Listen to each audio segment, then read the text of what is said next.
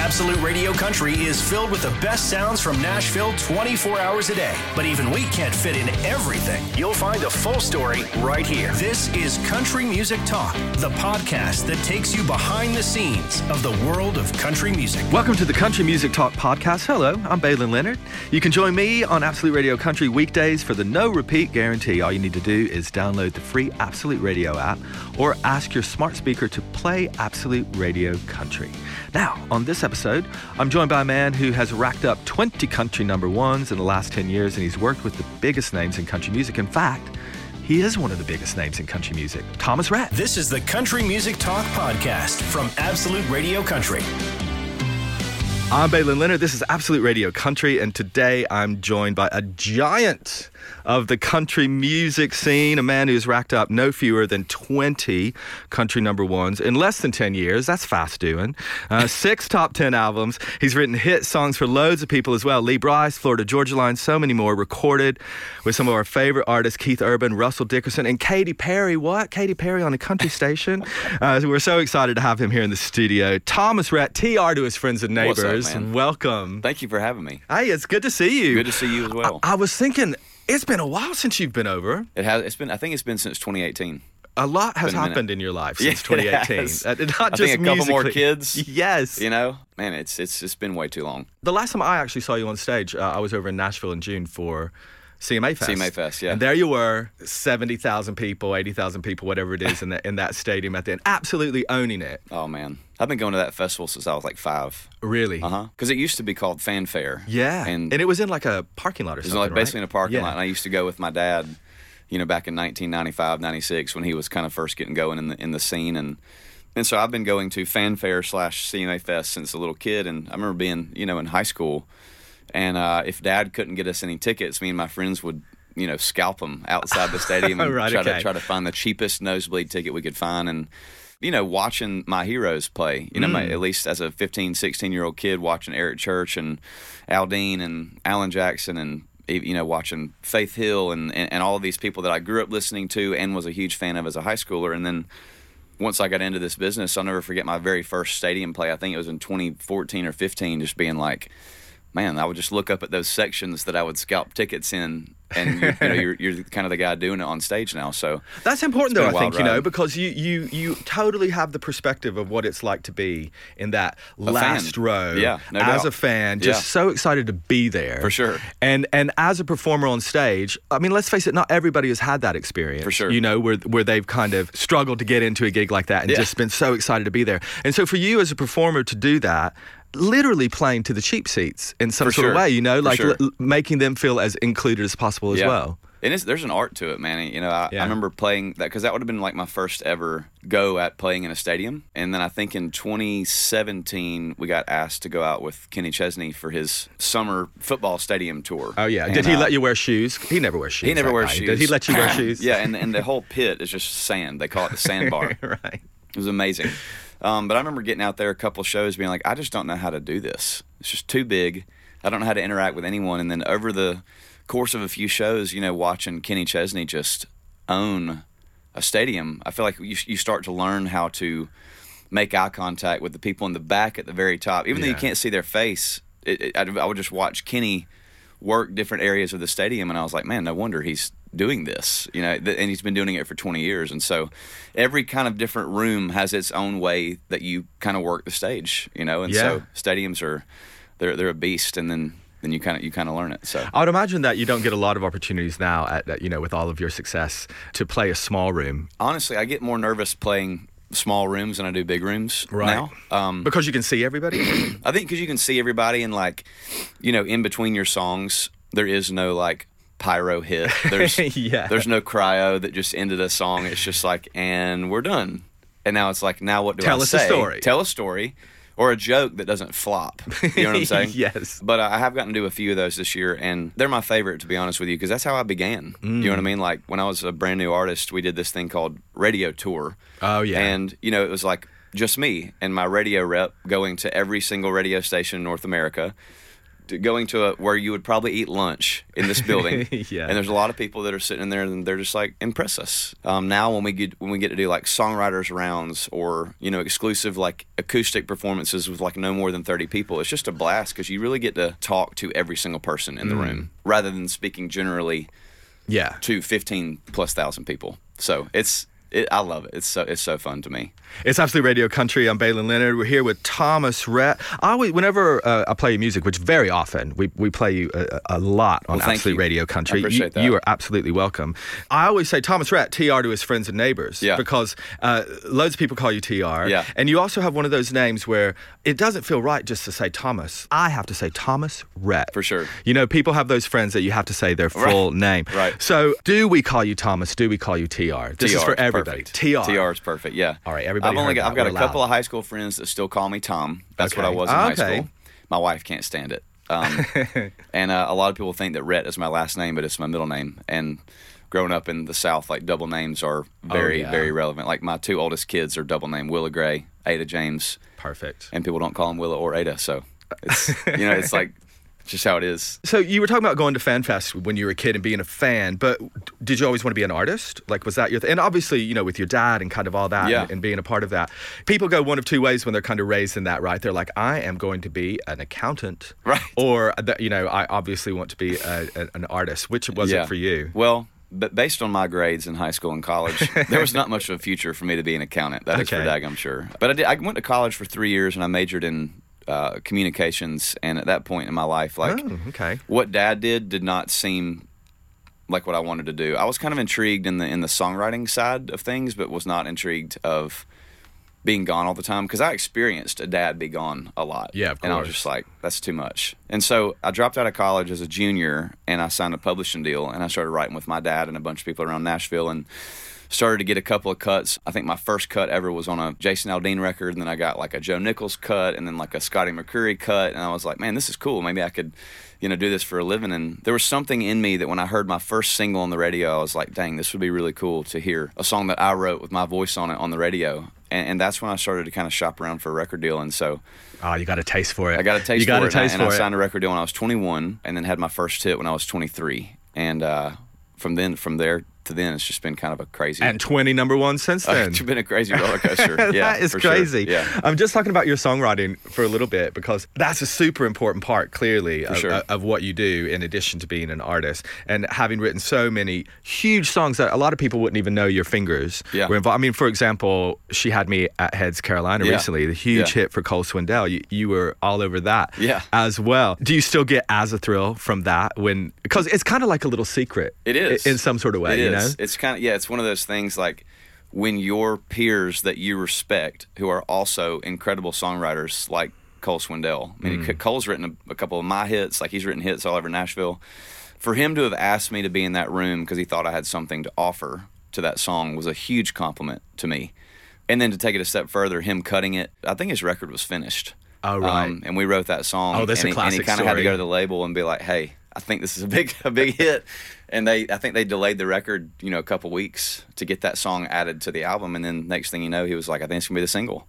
And I was like, God, please let this work. I don't want to be the guy responsible for the delaying of a record. And in that way, it's good that it's kind of a secret sometimes, right? Because if it works, then great, all the glory. If it doesn't. And then it came out, and it was just all you would see on TikTok and Instagram, and I was like, that's a pretty sure. Well, because sign of a 90s hit. country was such a moment. I mean, certainly, not only for people my age who kind of grew up listening to 90s country, but also just it's back. 90s country is back. Way back. And not only has that song been so massive, it also had such a knock-on effect for Jody Messina, which is a wonderful thing, because now she's flying high, which is wonderful. It was really cool, man. I even talking to a bunch of promoters in town, after that song came out, Jody Messina was getting booked on almost every festival that we were all a part of, and I was like, that's amazing. But yeah, that song in itself was such a massive hit, and so I just think it was familiar immediately, and then you have a brand new story attached to something that's already familiar, and I think that's what made that song so big.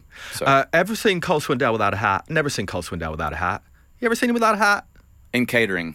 All right, so it's a mystery. Yeah. But very rarely ever. Yeah. Lainey Wilson reckons he's got a huge old perm under that hat. He might. You keep He it might. secret. Listen, let the mystery Yeah, be, for sure. please.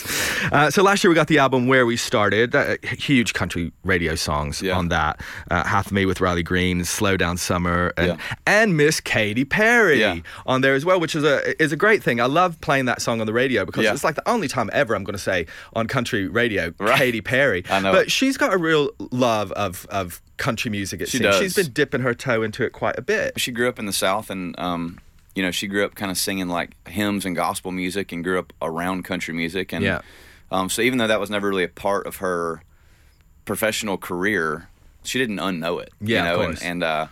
But that whole song came about so randomly because that song was never really intended to be a feature. I wrote that song with a good buddy of mine named John Bellion, who is one of my favorite pop writers and pop artists. And we wrote that song at my farm, and the record was supposed to come out in a couple months, and there was a lady at my record label named Allison Jones who suggested we put a feature on that track. And I just remember being like, well, who are you thinking? And she said, I'm going to send this to Katy Perry's team. And it threw me for a whirl, not because I wouldn't want Katy Perry to sing on that song, but I just didn't think Katy would do it. Right. You know what I mean? Like getting a pop collab done, in writing, contract finished, is very, very hard to do. There's just so many people involved. And she just emailed back and was like, I love this. I resonate with this. I'm going to put my vocal on it next week, send you a mix. And when she sent me the mix, I was like, this is what it was supposed to be the entire time. So, it's a fantastic thing. I mean, there's a few pop artists, that I'm convinced we're going to get full-on country albums from at some point in their career, right? Katy Perry is one of them. And another one that I'm convinced is going to release a country album, Pink. Probably so. Come on, Pink. I mean, seriously, because she clearly loves country music, right? Yeah. She's got those bona fides. And would probably crush it. Oh, absolutely crush it completely, and sing the country songs like on a trapeze. Yeah, exactly. You know, she's really gonna make us up all of our games. We're gonna exactly. be flying The next everywhere. time you come over, you'll have to bring a trapeze, a flaming trapeze. So your song "Angels Don't Always Have Wings." It's just beautiful, Thank you. And it got me thinking because you've got some really great kind of mellow ballads, and then of course we've got all of your kind of upbeat party songs and also loads of really personal songs as well. Talking clearly about your life. Yeah. And the great thing about music is it doesn't have to be a lived experience. For sure. That you're an artist, you can put yourself in those things, Yeah. and then people relate to it in the way that they do, and everybody resonates with it differently. But yours, there's no confusing the fact that these are lived experiences for you. So when it comes to not performing them necessarily, but actually songwriting them, does it depend on your mood or what's going on, or do you have a preferred kind of like, do you enjoy writing one or the other? Does one come more naturally to you? Is it hard to dig deep sometimes? Yeah, if I were to pull up, I could pull you up 30 demos right now and play. Let's have them. We got time. Play them all. And I could play half of songs I wrote and then half songs that have been getting pitched to me. All songs that I love. You would be able to probably tell which songs I was involved in. Right. You know what I mean? Like I've kind of created this. Yeah, you've got a DNA this that thing, shines through with these things. Yeah. And when I sit down to write a song, a heartstring ballad about my life is more than likely going to pour out. Like for me to sit down and write an up-tempo song about something else that's not happening in my life is like pulling teeth, which is like, thank God for co-writers. You know what I mean? Right, okay. Like, literally it gets to a point sometimes where writers are like, hey, today I'm going to start a kick drum loop, and when it's going to be at 145 BPM, and we have to write something quick today. We got to write something upbeat. So and drink fast. your coffee. Yeah, exactly. So drink your coffee. But yeah, man, I really do try to have such a mixture of those things, because at some point it's like, do people already know everything about my life? Because I've put 6 records out. There's been so much content about my life that I am now finally starting to delve into the other side of the songwriting brain, and it's like, I've never lived this, but I could have, or I know someone that did. Let's write from that perspective. I think over the last 6 records, it's been like, if I haven't personally lived it, I don't know how to say it authentically. Right. You know what I mean? But after 6 albums of that kind of content, it's like, maybe it's time for a little shift in your brain. And yeah, man, I've always written extremely personal, obviously with the consent of the people that I'm writing about and for, especially my wife. But, that helps.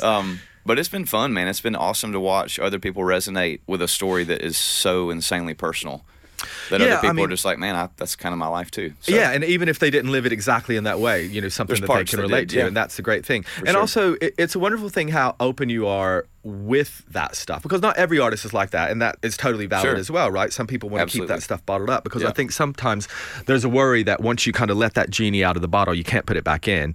And if you're inviting people into your personal life, then they suddenly feel like they have the right to dig in further. No doubt. And watching it from the UK, maybe we're not getting all of that, but it doesn't seem like that's happened to you. It seems like that for the most part, people kind of take what you give them, and they're like, great, I feel like I know Thomas and his TR and his family. In terms of like you and your wife and the family that you have built, kind of by hook or by crook, you know, pure desire to have a family. I think so many people can relate to that in different ways, because there's a lot of people who want kids and for whatever reason can't quite make that happen, and then go about it in a different way, and then maybe a surprise comes along after you've decided on that, you know, and that you've got this lovely big family. Was that ever a discussion about kind of putting that stuff out there with you and your wife? Yeah, no doubt. I remember there was always like real personal stuff on each record, but it wasn't really until like Life Changes was a page out of a notebook. That record was finished, and the record was actually going to be called 16, and we thought that 16 was going to be the lead single off the record. And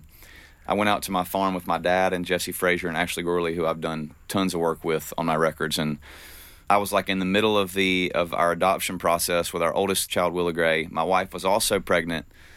My career was starting to really pop. Die Happy Man, T-shirt, all those songs that just kind of plateaued, and then we were like, what are we going to do next? You know, and my dad just looked at me that day and he was like, man, your life is shifting drastically.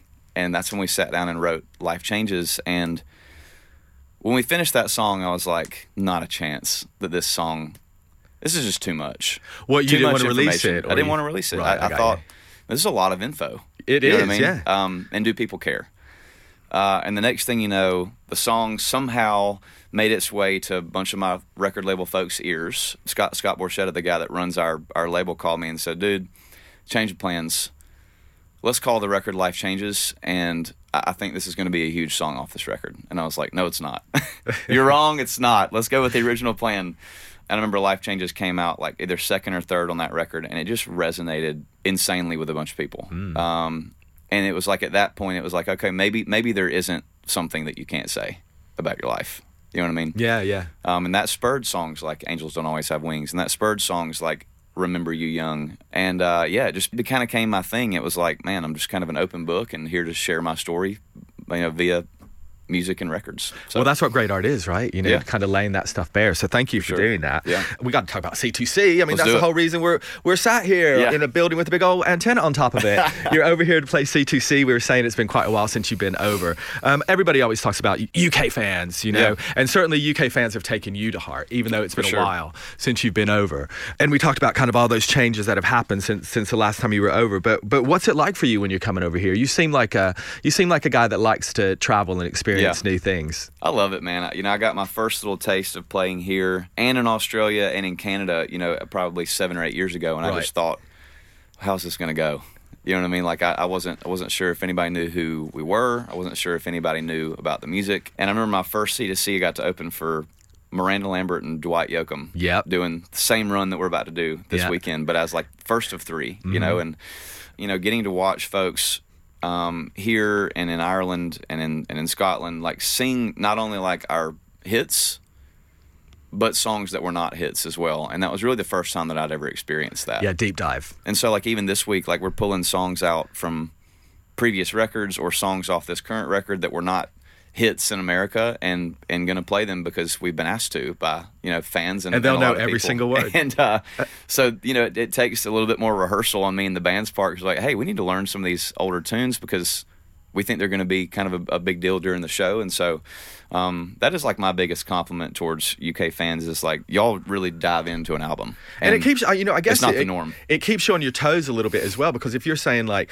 not that you ever go into automatic mode, but you know, if you're on tour and you kind of know your set list and that's what it is, but then suddenly you come over here and you're like, wait, hold on, let's play this song we've not played in years and years. Like it kind of adds a little bit of free song. But yeah, I mean, we did like a whole 2-week run over here in 2018 where I think we did like 12 shows, you know, even down into Belgium and down into Amsterdam. Yeah. And the set kind of changed every night. And that's like that's fun for us. Yeah. You know what I mean? Like when we do like a North American tour, it's like, how do we make this as set in stone as possible? You know what I mean? Because you're working with all your video stuff and you're fire and all the Sure, things yeah. that do the thing. And then, over here it's really just about the music. These are some of my favorite shows in the world to play, and I'm thrilled to be able to headline them alongside Lady A and Zach Brown, and especially on our night having Lainey out there with us. Me and Lainey are going to do a song together in London. Great. Okay, that's what I was going to ask. Any yeah. surprises? Yeah. You bring in anybody else? So Lainey, great. Yeah, I think I've got another buddy coming out, but we'll save All that right, surprise. so you don't have to say who this is, but I feel like this buddy is in this building right now as we speak. He might be. There is a buddy of yours in Yeah. this building. I think he's busy doing other stuff, or we would have dragged and him he's in still here. on the fence if he wants to sing with me or not. This is a former member of one of the biggest boy bands in Correct. the world. All right, Correct. we're not saying his name. We're not saying his name, but we'll let people figure that out. Do you bring the family over with you? No, we did not. We were all supposed to do a big trip. After this. A bachelor in town on his own. I know. We were all supposed to do a big trip, and then unfortunately there was a few people in my family and extended family that got sick. Oh, and no, so okay. They miss it so bad, and we're gonna do this trip next year together. So Fantastic. Yeah. So you're coming back next year? maybe as a trip. What? might do some pop-ups. Exclusive. Here and there. Great. Good to I know. might just be playing in Piccadilly Circus. I it. saw a dude jamming yesterday. Yeah, So, it happens. You'll get some coins. Yeah. Absolutely. Hopefully, we will see you when you come back over. Do you get any time to do anything when you're not performing over here? I think I walked like 6 miles yesterday. Yeah. Just been going everywhere. I've been on the search for some gifts for the kids to bring back. So if you have any recommendations. Oh, FAO Schwartz is the New York one. What's the Brit Hamley's toy store? Hamley's. Yeah, right around All the right, corner. that's where I'm gonna go after You're this good to then. go. Thomas Rhett, TR, to his friends and TR. neighbors. Thank you so much Yes, for coming sir. in to see us. Looking forward to this weekend. Me too. The Country Music Talk podcast from Absolute Radio Country. An in-depth look behind the scenes at the world of country music. So good to chat to Thomas Rhett, TR, to his friends and neighbors. And while you're here, just make sure, if you haven't already, subscribe to the Country Music Talk podcast so you never miss the latest interviews with the biggest guests. And I'll see you on the next one. Have a good one. If you enjoy the Country Music Talk podcast, chances are you'll also enjoy Absolute Radio Country. It's the place where real music matters, and we love country music just as much as you do. You'll find us online on the free Absolute Radio app, on digital radio throughout the UK, or just ask your smart speaker to play Absolute Radio Country.